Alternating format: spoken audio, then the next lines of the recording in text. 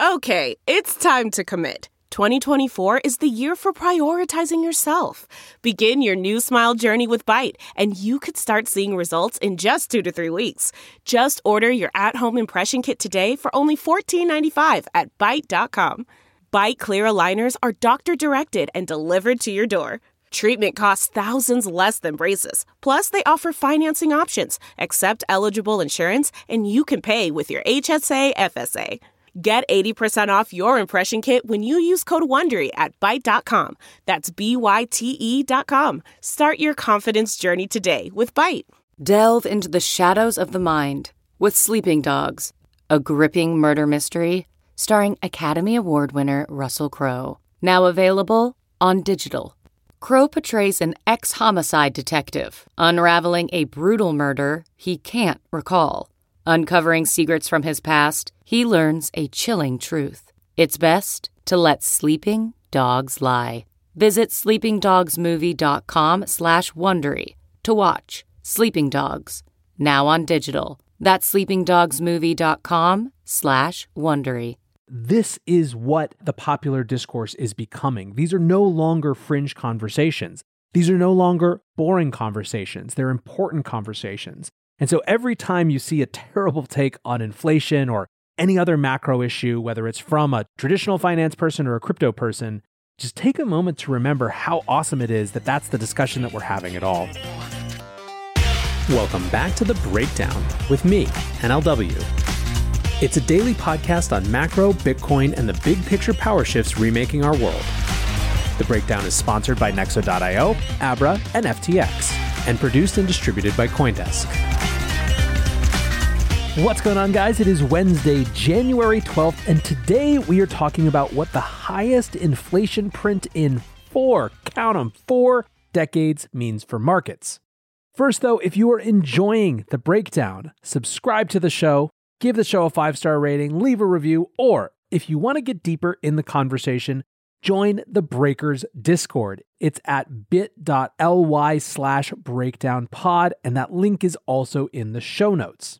Now, today is CPI day, as in it's the day that we found out how inflation fared for December. This is, of course, the big macro conversation and has been for a year. In 2021, the battle was between, on the one hand, the Federal Reserve saying they were going to keep dovish monetary policy conditions because they believed inflation to be transitory, i.e. just the product of supply chain dislocations and supply-demand mismatch coming after the worst of the shutdowns of the COVID crisis. And on the other side, markets who are saying you simply will not be able to handle inflation running as hot as it's likely to run. The Fed did its best to keep the transitory language going, but ultimately there was, in fact, a hawkish shift. And that happened between, call it September and December. The Fed started to acknowledge that while they still believed the same underlying conditions were causing inflation as they always had, it was less clear to them than ever how long it was going to take for supply chain issues to unwind and inflation to go down. And in the meantime, they weren't willing to just let it run up any longer. We went from, at the end of the summer, not expecting any rate hikes in 2022 to, by December, an acknowledgement that we were likely to see 3 quarter-point rate hikes in 2022. In addition to that, there would be an acceleration of the tapering of asset purchases to be concluded in early 2022. Now, markets found all of this fine. In fact, they improved after the December FOMC meeting. For one, it seemed like the Fed was actually addressing inflation in some way, or at least, probably more importantly, acknowledging it. And second, it was very clear that Powell was not setting out to become some Paul Volcker 2.0, willing to raise interest rates into the double digits and cause a recession in order to fight inflation. That led to a general market rally going into the end of the year. But last week, that all changed when FOMC meeting minutes from December came out, and markets learned that the Fed had been briefed on not only asset purchase tapers, but in fact, quantitative tightening, or the term that they used, balance sheet normalization. If quantitative easing involves buying assets to provide liquidity to markets, quantitative tightening involves the opposite, selling assets into the open markets and in turn reducing liquidity. Now, that early and more aggressive QT that some had proposed in those minutes made many worry that we were heading into a secular shift to less liquidity and much faster than anyone anticipated. For the last week, the market has been settling into this idea, and that's why you've seen risk assets, at least what traditional finance considers risk assets, like crypto, sell off. Still, there are going to be a lot of different points along this journey in 2022 where the stakes could change and where the outcomes could change. One of those is seeing monthly inflation prints that don't meet expectations to the downside. In other words, inflation that comes in lower than people expected. Should we see a set of months in a row where inflation seems to be declining, that would reduce the pressure on the Fed to make a sharp hawkish turn. So, throughout 2022, we're going to be watching these things closely. As Alex Kruger tweeted earlier this morning, thanks to crypto, today's will be the most popular inflation report in history. Crypto, making the boring fun since 2009. So let's get into what expectations were heading into today's numbers, and let's actually start with Jerome Powell's confirmation hearing for his second term as chair of the Federal Reserve. A few things stood out to me about this hearing. First, for those who just wanted to hear Powell talk about crypto, there really wasn't much here. Senator Toomey got Jerome Powell to agree that the Fed shouldn't be probably a nationwide retail bank, and that private stablecoins can coexist with any sort of formal US digital dollar or Fed coin. When other questions of crypto as a threat to financial stability came up, Powell brushed them over pretty aggressively. It's very clear that crypto as a stability risk is not a big concern for him. Second, he spent a lot of time reminding people of what his and the Fed's mandate really was. There was a ton of discussion about the limitations of monetary policy. The Fed can't control supply, only demand. The Fed can't do much about structurally low participation due to poor childcare and healthcare provisioning. The Fed can't change structural racism in the distribution of unemployment and wealth. The Fed can't build solar and wind farms. The Fed can't break up monopoly pricing power. In many ways, it felt like Powell was gracefully trying to remind the Senate and Congress that it was their job to deal with these issues. And frankly, that was mirrored in his crypto talk. Unlike some of his counterparts in other central banks, he is really not pushing CBDCs. He's not trying to expand the role of the Fed, at least it seems like. He's got his mandates, which are financial stability and full employment, and he wants to stick to them. This is good because there was also a lot of political setup. With the midterm elections happening this year, there is going to be politics swirling all around these issues, and a lot of Republicans took the chance to remind Powell of the sacred importance of the Fed's independence from other political actors. You have to imagine that as Biden and Democrats see shrinking approval numbers, there's going to be pretty intense pressure on the independence of the Fed. And by the way, that would be the case whichever party was in power. Nexo is a trusted and easy-to-use crypto platform where you can buy cryptocurrencies at the touch of a button and start earning up to 17% annual interest that is paid out daily. They support all of the major assets on the market and even allow you to swap one asset for another or borrow cash against your crypto without selling it. Nearly 3 million people in over 200 countries trust Nexo with their digital assets. So whether you're just getting started or you're a seasoned pro, get the most of your crypto today with Nexo at nexo.io. Today's episode is sponsored by Abra. Join over 1 million users and conquer crypto with Abra, an all-in-one, simple, and secure app where you can trade over 110 cryptocurrencies, get 0% interest loans using your crypto as collateral, and earn interest with up to 14% APY on stablecoins and 8.15% APY on Bitcoin. Visit Abra.com or download the app from the Google Play or Apple App Store today. Abra, conquer crypto. The Breakdown is sponsored by FTX. FTX is the safe, regulated way to buy and sell Bitcoin and other digital assets. Trade crypto with up to 85% lower fees than top competitors. FTX US is also the only leading exchange that supports both Ethereum and Solana NFTs. You can trade NFTs with no gas on FTX US, and gas is subsidized when you withdraw off the platform. Help support The Breakdown and visit ftx.us today. That's ftx.us.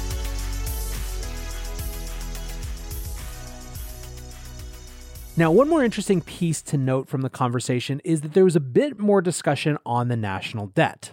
John Kennedy from Louisiana said, "How much is too much? At one point in your judgment, are we going to hit the point where you have to say, no, that's it, we can't do any more, it's hurting the world, it's hurting our country?" Powell responds, "We don't know when that is, as the world's reserve currency demand for our paper is very strong. If you had shown that chart of federal debt and then asked somebody 15 years ago to predict what interest rates would be, they wouldn't be predicting that the 10-year would be at 1.75%. There's been a lot of demand. They would have looked at that picture and said, you must be experiencing difficulty borrowing, but we're not at all. We're on an unsustainable path. Debt is not at an unsustainable level, but the path is unsustainable, meaning it's growing faster than the economy, meaningfully faster than the economy. We have to address that over time. We will address that over time, and the better way to do it is soon and do it in good times. Start when the economy is strong and the taxes are rolling in. We don't do fiscal policy, but I will say sustainability of the debt is something we need to get back to and focus on again." As you see again, Powell there focusing on what is and isn't within his mandate. Luke Gromen, for his part, is not buying it, saying the fact that the Fed has a $9 trillion balance sheet versus $29 trillion in federal debt is proof the U.S. government has been having difficulty borrowing. I haven't seen policymaker obfuscation like Powell since I watched HBO's Chernobyl. No wonder central banks keep buying gold. Still, the biggest point relative to where markets have been for the last week was the softening of the stance in the minutes on discussions around balance sheet reduction. Powell basically said these were preliminary only, that no decisions had been made yet, that discussions will be going on over the next few meetings, and that ultimately everything was going to be data. Powell basically said that they want to be positioned to be able to reduce the balance sheet if they need to, not that they will or that they must.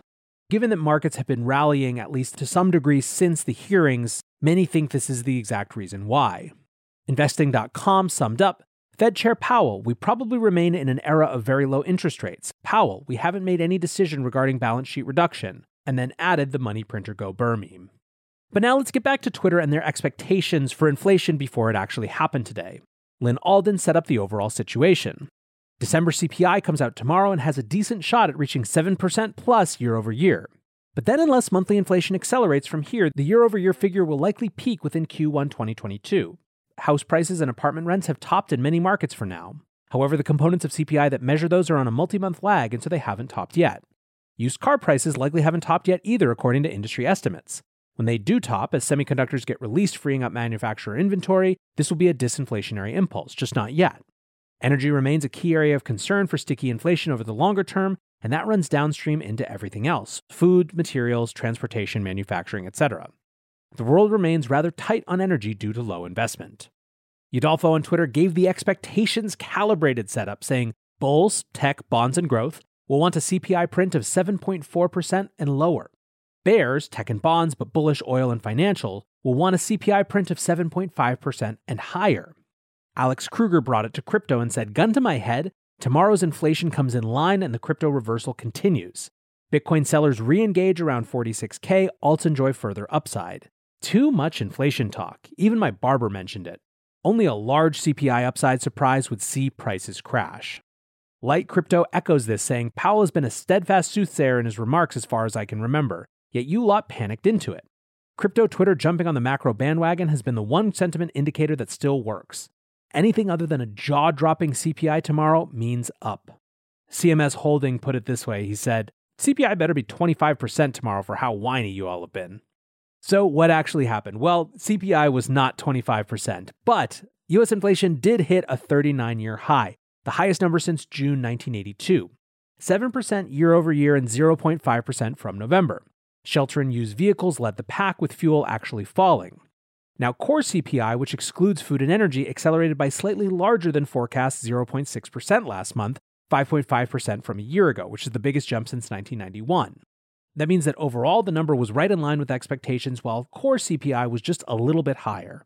So how did the market react? Well, as I kind of mentioned, this is exactly what everyone expected. And frankly, meeting expectations is in market terms bullish.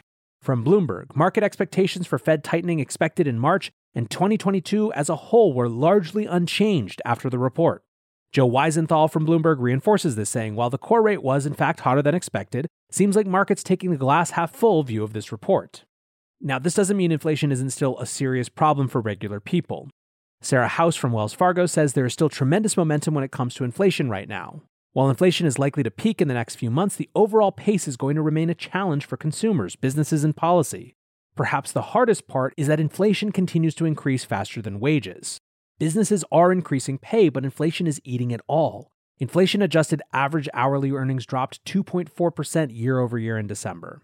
What about from a Bitcoin perspective? Well, the folks that said anything other than a massive overshoot of the CPI expectations was bullish, kind of right. Bitcoin was up 1.1% to 43,900 in the minutes after the report came out, and is up about 3% overall since the hearing yesterday. So 2 things to close out on. One has to do with what happens next in markets. And I'm going to quote Mike Ippolito from Blockworks, who wrote, "It looks like there's a consensus forming. 1, the Fed will try to tighten in Q1. 2, assets will crash and the Fed will get spooked. 3, the Fed will loosen, sending assets to fresh all-time highs. This is your reminder that the market never does what everyone expects it to do." I think Mike's caution is well warranted and something to keep in mind.